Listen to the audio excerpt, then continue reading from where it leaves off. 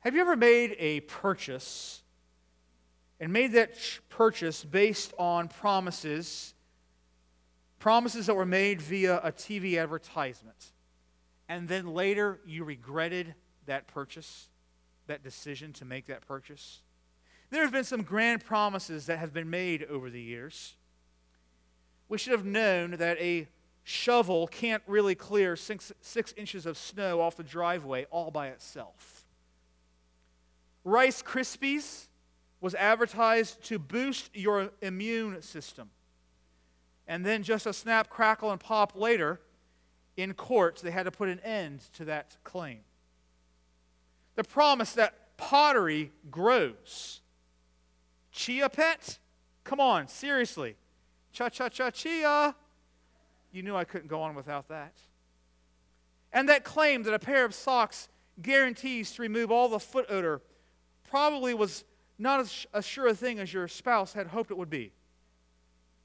Advertising companies thrive on making promises, but they don't always come through. They don't always deliver on the promises that they make. We all make promises. And at points, we all fail to deliver on the promises that we have made. But God never does. God always delivers on the promises that He makes to His children. Would you please locate the book of Joshua with me in your copy of the Scriptures? It's the 6th book of the Bible, and it's a historical book. That means that it records for us, it's one of the books that records to us the history of God's chosen people, the Israelites. In fact, we're kind of encapsulating the theme of Joshua in this one phrase. It's a history of our promise-keeping God. Today, we will give specific attention to the 11th and 12th chapters of the book of Joshua. Now, we won't be able to cover every single verse. In fact, I'm really not sure if I'm even up to the task of pronouncing all the names that are recorded in the 12th chapter of Joshua. But we will see from both chapters how God delivers on His word, how God comes through for His people. We've seen this all along throughout this book, but specifically we will see it kind of in summary in chapters 11 and 12. In one sense, the book of Joshua is kind of like a smaller version of the whole Bible. The Bible has the Old Testament and the New Testament, or as some would summarize, promises made and promises kept. And we've kind of outlined the book of Joshua this way. We said the first 5 chapters give us the information about entering into the promised land. And then chapters 6 through 12 record for us how the Israelites were fighting for the promised land. And then chapters 13 through 21 is distributing of the promised land. And then in the last 3 chapters, 22, 23, and 24, are admonishments about the promised land. So chapter 12 is a breaking point for us. It moves us from the first half of the book into the second half, and from the second section into the third section. So it's wrapping up this section about fighting for the promised land. Joshua records both promises that God has made and promises that God has kept. Now we're going to revisit this truth that God comes through for us, that God keeps His promises. Again, towards the end of the book, as another summary section comes at the conclusion of the book. But here in chapters 11 and 12, they're all about God delivering on His promises. Friends, God did not give assurance. God did not give hope to His children in word only. He delivered on His promises. And He does no less for you and for me in 2019. The passage is not only encouraging because we see God at work, it's also instructional on how God calls us to respond to His action, His working in our lives. We'll briefly outline 5 ways in which these 2 chapters show God delivering on His promises. But we're only going to be able to briefly touch on them. It's going to be up to you to kind of set aside a time later this afternoon or this evening or later this week to meditate on these 5 ways that God is working, 5 actions of God, how He's doing that in chapters 11 and 12, and how He's still doing it in your life in 2019. First, we see that God delivers on his promises by taking on the daunting enemy. He delivers on his promises by taking on the daunting enemy. Look at chapter 11 and follow along as I read the first 5 verses. This is God's word. And it came to pass when Jabin, king of Hazor, had heard those things, that he sent Jobab, king of Madon, and to the king of Shimron, and to the king of Ashbash, and to the kings that were on the north side of the mountains, and to the plains of Chinneroth, and in the valley and the borders of Dor on the west, and to the Canaanites on the east, and on the west, and to the Amorites, and to the Hittites, and the Perizzites, and the Jebusites in the mountains, and to the Hivites under Hermon in the land of Mizpah. And they went out, they and all their hosts with them, much people, even as the sand that is upon the seashore, in multitude, with horses and chariots very many. And when all these kings were met together, they came and pitched together in the waters of Merom to fight against Israel. Well, we have a clear case of here we go again to open the 11th chapter of Joshua. Just like the beginning of chapter 9, when kings united to form a coalition against Israel, a coalition that the Gibeonites chose not to join, and just like the beginning of chapter 10, when the king of Jerusalem roused other leaders to form a coalition against the Gibeonites, who are now part of the Israelites, we find in chapter 11 another attempt at a coalition against Israel. This time, it's from the kings of the north. The first 3 verses clue us into who all is involved, but it's really verse 4 that paints the picture of despair, what could be a picture of despair for the Israelites. They went out, verse 4, they and all their horses with them, much people, even as the sand that is upon the seashore, in multitude, with horses and chariots, very many. The narrator of Joshua describes an enemy that was larger and stronger than any that Israel had faced as up to this point. Josephus, the Jewish historian, estimated that this particular northern coalition in Joshua 11 had combined forces of about 300,000 foot soldiers and 20,000 chariots. Horses, chariots. This was a new dynamic for Israel to face. This had to be even more daunting than facing the walls of Jericho as they marched around day after day. The sheer number of forces was staggering. Israel was not equipped to handle this enemy. They needed help from outside of themselves. God had promised Israel earlier, as we have studied, that she would defeat her enemies, and now it was happening. Even her greatest foe. Part of God delivering on his promises to you is God's ability to take down any foe, any enemy that you would face. No matter the enemy's strength, no matter the enemy's lure or strategy, God is able to conquer. There's nothing that is too hard for God. God delivers on his promises to you even when the most daunting enemy is attacking. In case you didn't realize it, you are in over your head. I am in over my head. Sin is too great for you to overcome alone. Do you feel the weight of sin in your life? Do you feel the weight of temptation? Does the momentary pleasure of sin weigh heavily on your mind? Consider the strength of your foe. Take sinful anger, for example. It's addictive. It feeds on selfishness and a sense of entitlement. Sinful anger grows the fruit of impatience and greed and hatred. It's a daunting enemy. God delivers on his promises to you by taking on your foe of sinful anger. Or consider a lustful thought life. It's incredibly powerful. If you allow your mind to drift into sexual lust, you are in very dangerous territory. It's an enslaving master. It's a daunting foe. Brothers and sisters, we cannot face our foe in our own power. We will fail. Our self-discipline will fall short. Our love for God will wane. We need help from outside of ourselves. Maybe for you it's not sinful anger or lustful thinking. There are many other options for besetting sins that you could fill in the blank with. But know this, God delivers on his promises to you by taking on your most daunting enemy. Nothing is too hard for God.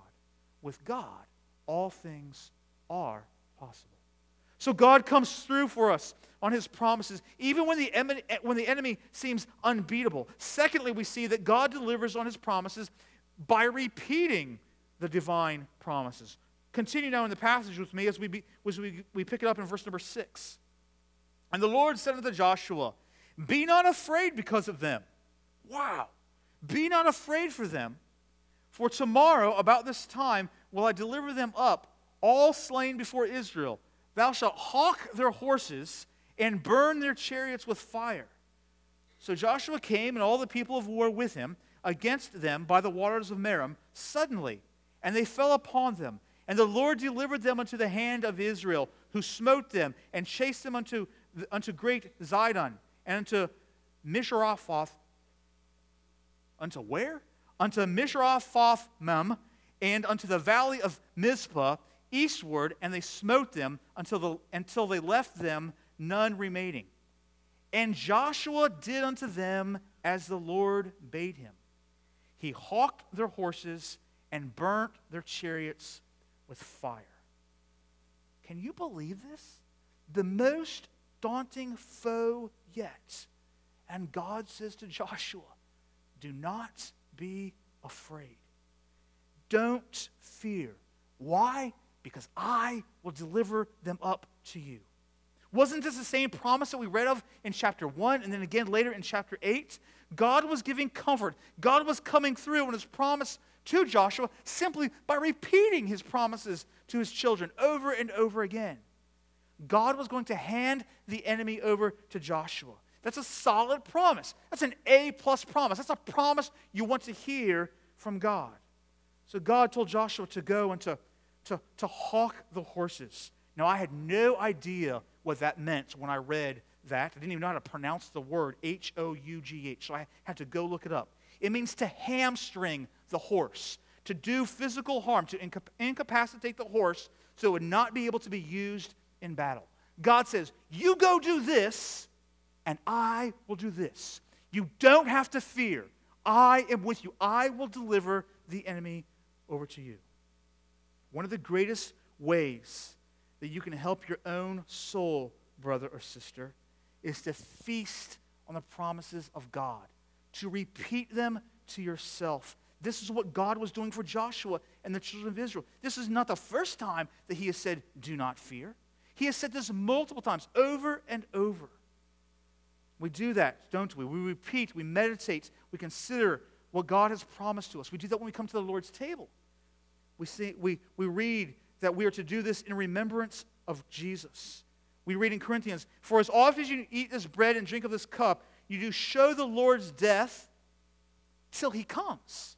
We're reminding ourselves that Jesus has already died and that he's coming again. Our salvation is there. Jesus' death and his resurrection continue to work for us. They are salvation for our current day and salvation for our future. We're reminding ourselves of what has been gained for us through Christ. Another way that you can help yourself repeat these divine promises to yourself is through scripture memory. Now, let me tell you through personal experience, maybe the greatest benefits of memorizing scripture comes during the process and not necessarily after. The process of memorizing is an opportunity to repeat God's promises to yourself. So when I go back and I review through recitation James or the book of Ephesians, I'm reminding myself that every single blessing in the heavenly places is mine in Christ Jesus. I'm reminding myself that I'm no longer a stranger or an alien, but a fellow citizen, a member of the household of God, built on the foundations of apostles and prophets, Christ Jesus himself being the cornerstone. I'm reminding myself that if I lack wisdom, and this is a great promise that I come to every day, that if I lack wisdom, God will give it to me generously. He will give it to me liberally. He will give me the wisdom that I need. I'm reminding myself that the prayers of a righteous person have great power while they're at work. You're repeating the promises of God to yourself. So how do you do that, brother or sister? Do you have some kind of plan to lean on God's promises regularly through worship music or through scripture memory or through your own Bible reading, the Lord's table? How are you prioritizing the repetition of God's promises to you? God delivers on his promises by repeating his divine promises. Thirdly, God delivers on his promises by blessing the necessary obedience. Look at verse number 10. And Joshua at that time turned back and took Hazor, and he smote the king thereof with the sword. For Hazor, beforetime, was the head of all those kingdoms. And they smote all the souls that were therein with the edge of the sword, utterly destroying them. There was not any left to breathe. And he burnt Hazor with fire.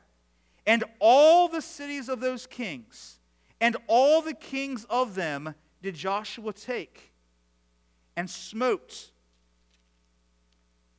them with the edge of the sword, and utterly destroyed them, as Moses, the servant of the Lord, commanded.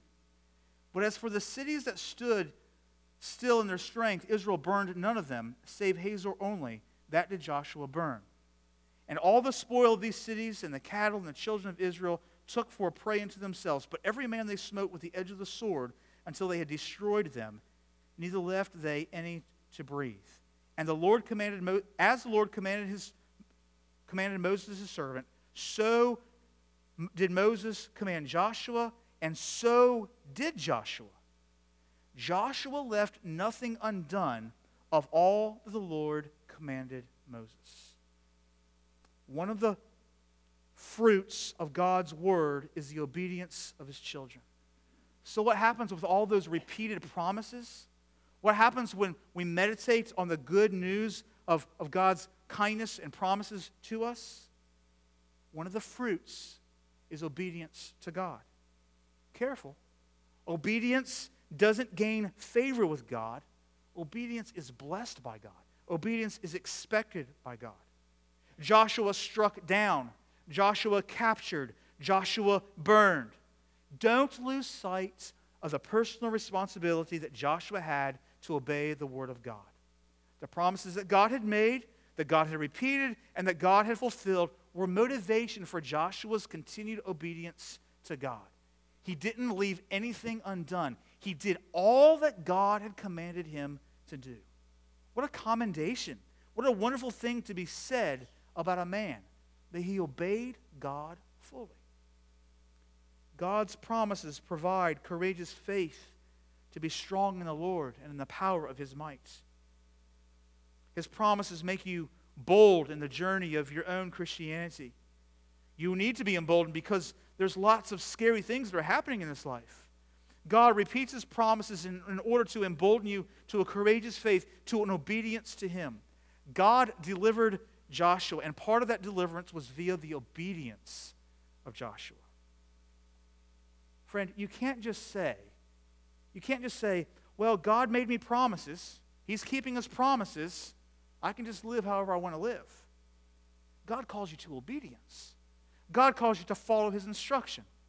God doesn't separate your victory from your obedience. He blesses the obedience that is necessary, a necessary part of the equation as he's delivering you. Brothers and sisters, do you obey God? Sure. God has promised to provide a way of escape, a path of endurance for any temptation that we might face. But you can't claim the promise of God that he's going to provide a way of escape from your lustful thinking while you're walking into a strip club. You're called to take steps of obedience. Your personal responsibility is necessary, is expected by God. We each have the responsibility towards obedience, and God blesses that obedience. Your obedience to God is part of the equation for God delivering on his promises to you. So God delivers on his promises by taking on the daunting enemy. He delivers on his promises to us by repeating his promises. He does this by blessing our obedience. Fourthly, God delivers on his promises by orchestrating his sovereign perseverance. I'm going to read the next few verses, and while I read these next few verses, note with me all of the kind of exclusive words that point to a full deliverance. Words like every and all and none, nothing. Verse number 16. So Joshua took all that land, the hills, and all the south country, and all the land of Goshen, and the valley, and the plain, and the mountain of Israel, and the valley of the same, even from the mount of Halak, that goeth up to Seir, even unto Baalgad, in the valley of Lebanon, under the Mount Hermon, and all their kings he took, and smote them, and slew them. Joshua made war a long time with all those kings. There was not a city that made peace with the children of Israel, save the Hivites, the inhabitants of Gibeon. All other they took in battle. For it was of the Lord to harden their hearts, that they should come against Israel in battle, that he might destroy them utterly, and that they might have no favor, but that he might destroy them as the Lord commanded Moses. And at that time came Joshua and cut off Anakims from the mountains, from Hebron, from Debir, from Anab, from all the mountains of Judah, and from all the mountains of Israel. Joshua destroyed them utterly with their cities. And there was none of the Anakims left in the land of the children of Israel. Only Gaza and Gath and Ashdod there remained. So Joshua took the whole land according to all that the Lord said to Moses. And Joshua gave it for an inheritance unto Israel according to their divisions by their tribes. And the land rested from war. 40 years earlier, Israel had feared these very same enemies. But now we read that the enemies were being defeated, one after another after another. Even after 4 decades of wandering in the wilderness, God's people persevere by God's grace. All that land, verse 16 says, God orchestrated this nation's perseverance to possess all that land. Perseverance came over time. We often forget how highly condensed the Bible is. We can read Joshua chapters 10, 11, and 12 in just a few minutes, but the happenings of the account were stretched over a long period. The Bible tells us in verse number 18 that Joshua made war a long time with all those kings. If we take information from Caleb's age that's given to us in chapter 14, we can conclude from the time that Joshua and the children of Israel crossed the Jordan River, so the beginning of the book, from that point all the way up to chapters 11 and 12 where we're at today, a total of 7 years had passed. Joshua had indeed made war a long time. It was a long, grueling, demanding mission. 7 years. That's a long time. 7 years ago, I had a 3-year-old and an 8-year-old for my children. 7 years ago, we were still in President Obama's first term. 7 years ago, we only had the iPhone 4. I mean, basically, it was like Little House on the Prairie. 7 years ago, we only had one Chick-fil-A in Lancaster County. I mean, first world problems. But think of God's work at Harvest Bible Church in 7 years. 7 years ago, we weren't meeting in this building for worship. In fact, HBCR reminded me this morning that 5 years ago today, we signed on the dotted line to take possession, to have this property for God's use through Harvest Bible Church. 7 years ago, Shirley hadn't faced cancer yet. 7 years ago, we hadn't even met Bill and Betty Gast or Todd and Joyce Reynolds and a host of other HBCers. 7 years ago, the Hutchins were still in Brazil before moving to China, before moving to New Hampshire for ministry. 7 years ago, Anna Gross was preparing for 10th grade, and now she's a college graduate preparing for the mission field. God does a lot over a period of time. This is the pattern of God. If you think back through the scriptures, we see God doing a work through Noah over decades, Abraham over decades.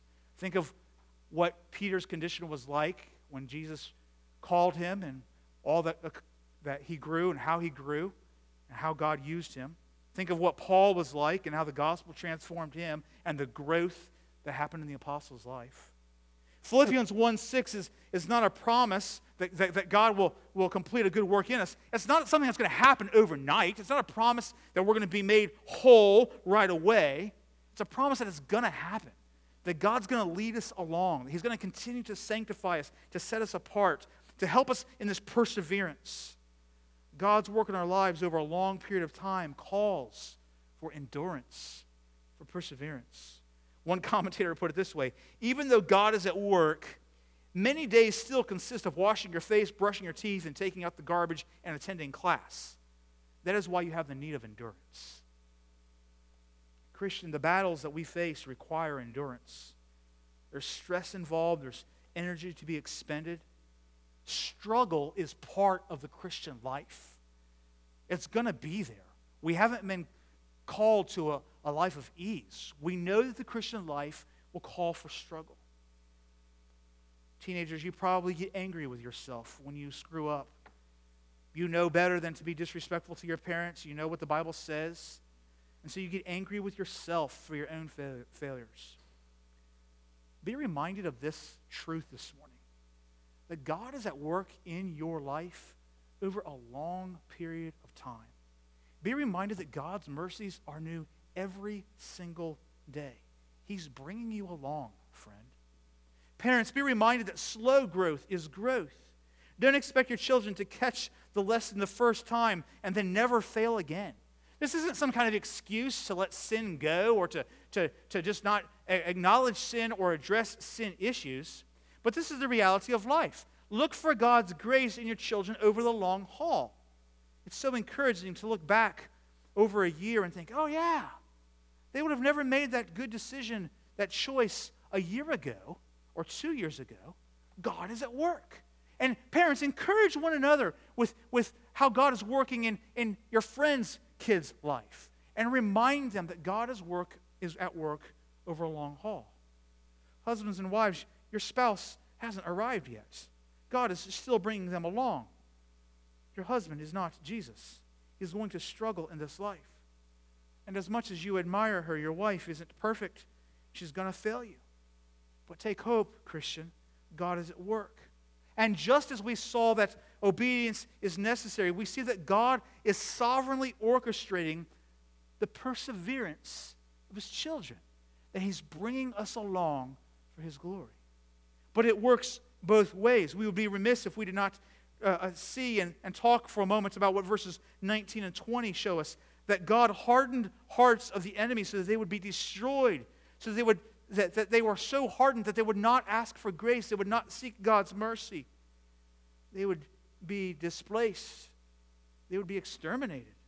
Their day of grace had now passed, and God had given them an opportunity to submit, but now that period was over, and that God hardened their hearts. Don't miss or shy away from that truth here in verse number 20. It was the Lord who hardened their hearts. Acts chapter 2 reminds us of the hardened hearts of men that put Jesus on the cross. It was all under the control of God's sovereign hand. Is it hard to accept for you? It is a fearful thing to fall into the hands of a living God. Friend, do not make the mistake of thinking that you can escape this God.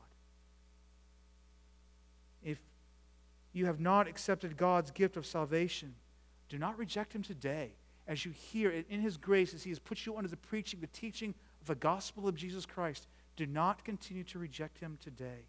A hardened heart will result in the same fate as those kings who were defeated by Joshua. Condemnation. Eternal damnation. But for us as followers, God is working in us over a period of time, so we persevere by God's grace. In John Bunyan's Pilgrim's Progress, we read of Christian's approach to the Palace Beautiful, where he hoped to get lodging, and he began to walk down a very narrow passage leading to the porter's lodge. Then he saw 2 lions in the way, and Bunyan adds parenthetically, the lions were chained, but he saw not the chains. That is frequently the case for us. We fear because we don't see the chains. We remember that Jesus is at the Father's, we must remember that Jesus is at the Father's right hand, far above all rule and authority and power and dominion, and he has all things under his feet. Every power that would desire to destroy us is chained, and God is going to allow us to persevere by his grace.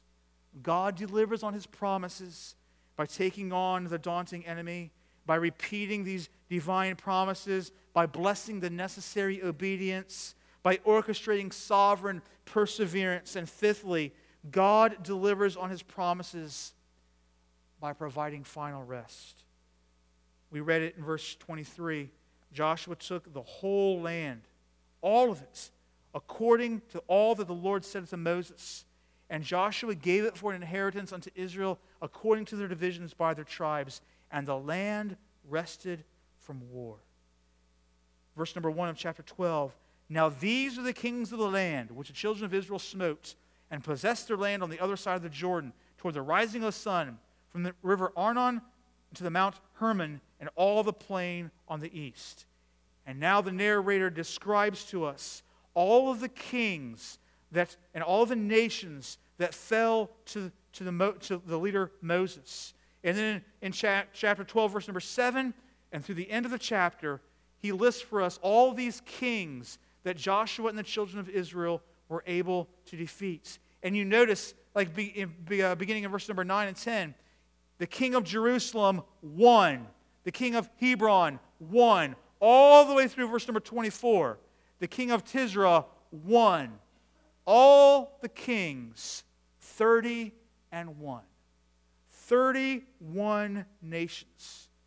God brought all his people all the way through all this war. God allowed his people to persevere until there was rest in the land. And he will do the same for us. The New Testament teaches us that we have to strive or to struggle to enter into rest, but that one day Christ will return for us and that we will be given full rest. These verses here in Joshua chapter 12, one commentator said it this way: these verses do not drip with tedium, they tingle with excitement. Each conquered king is named. It's an itemization of God's faithfulness. It's rehearsing the goodness of God. Someone said, if we were to train ourselves to recognize God's goodness act by act and detail by detail, many of us would come to think more highly both of God and of the church. Much of our despondency comes from failing to see how much God has really achieved. So when you pray, do you itemize God's goodness to you? Or do you say, God, thank you for all the blessings? Do you rehearse the faithfulness of God? Count your blessings, name them one by one. Rehearse victory after victory, promise kept after promise kept. God has not left you simply to hope for everything to turn out okay. God has provided final rest for you. Do you see what Joshua 11 and 12, what we have here? It's a full-on display of God keeping his promises, God delivering on his promises. It's a summary of God delivering on the promises that he made to his children many years before, and he had repeated to them many years since. God brings his people into the promised land just as he said he would.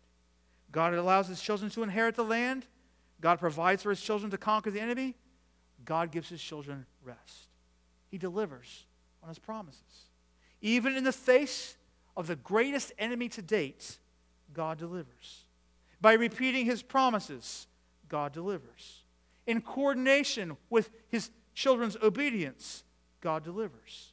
Over a long period of time, God delivers. With a track record of scores and scores of victory, God delivers. And these two chapters are a microcosm of what God is doing for his children in 2019. He did it, my friends. God has delivered. God has come through for us. And it's most evident in the life, death, and the resurrection of His Son, Jesus Christ. The second Joshua, Jesus Christ, the only Son of the living God, faced the greatest enemy when He was on the cross of Calvary. He bore the weight of your sin. He bore the weight of my sin. He was tempted in all the ways that we are tempted, yet He never once sinned. The second Joshua leaned, depended upon the repeated promises of his Father. The second Joshua, Jesus Christ, was also given a mission, and He became obedient to that mission. He became obedient unto death, even the death of the cross. The second Joshua revealed God's sovereign hand that was at work. Christ suffered at the hands of men who nailed Him to that cross, but it was all within the good plan of His Father. The second Joshua, Jesus Christ, the author, the finisher, the completer of our faith, who for the joy that was set before Him endured the cross. He persevered to the end. Jesus persevered so that we might persevere. My friend, God comes through for us. God delivers on His promises through His Son, Jesus. And now, through Christ, we can look forward to the complete, to the final, to the whole rest that He has promised us. Jesus said, "Come unto me, and I will give you rest." Brothers and sisters, let us leave God's house today with thankful hearts that the God who has promised us rest has provided all that is needed for that rest for our souls. And until we enter into that final rest, let us lean on God for endurance to faithfully obey Him as His sovereign hand works out all things to the praise of His glory. Let's bow our heads and close.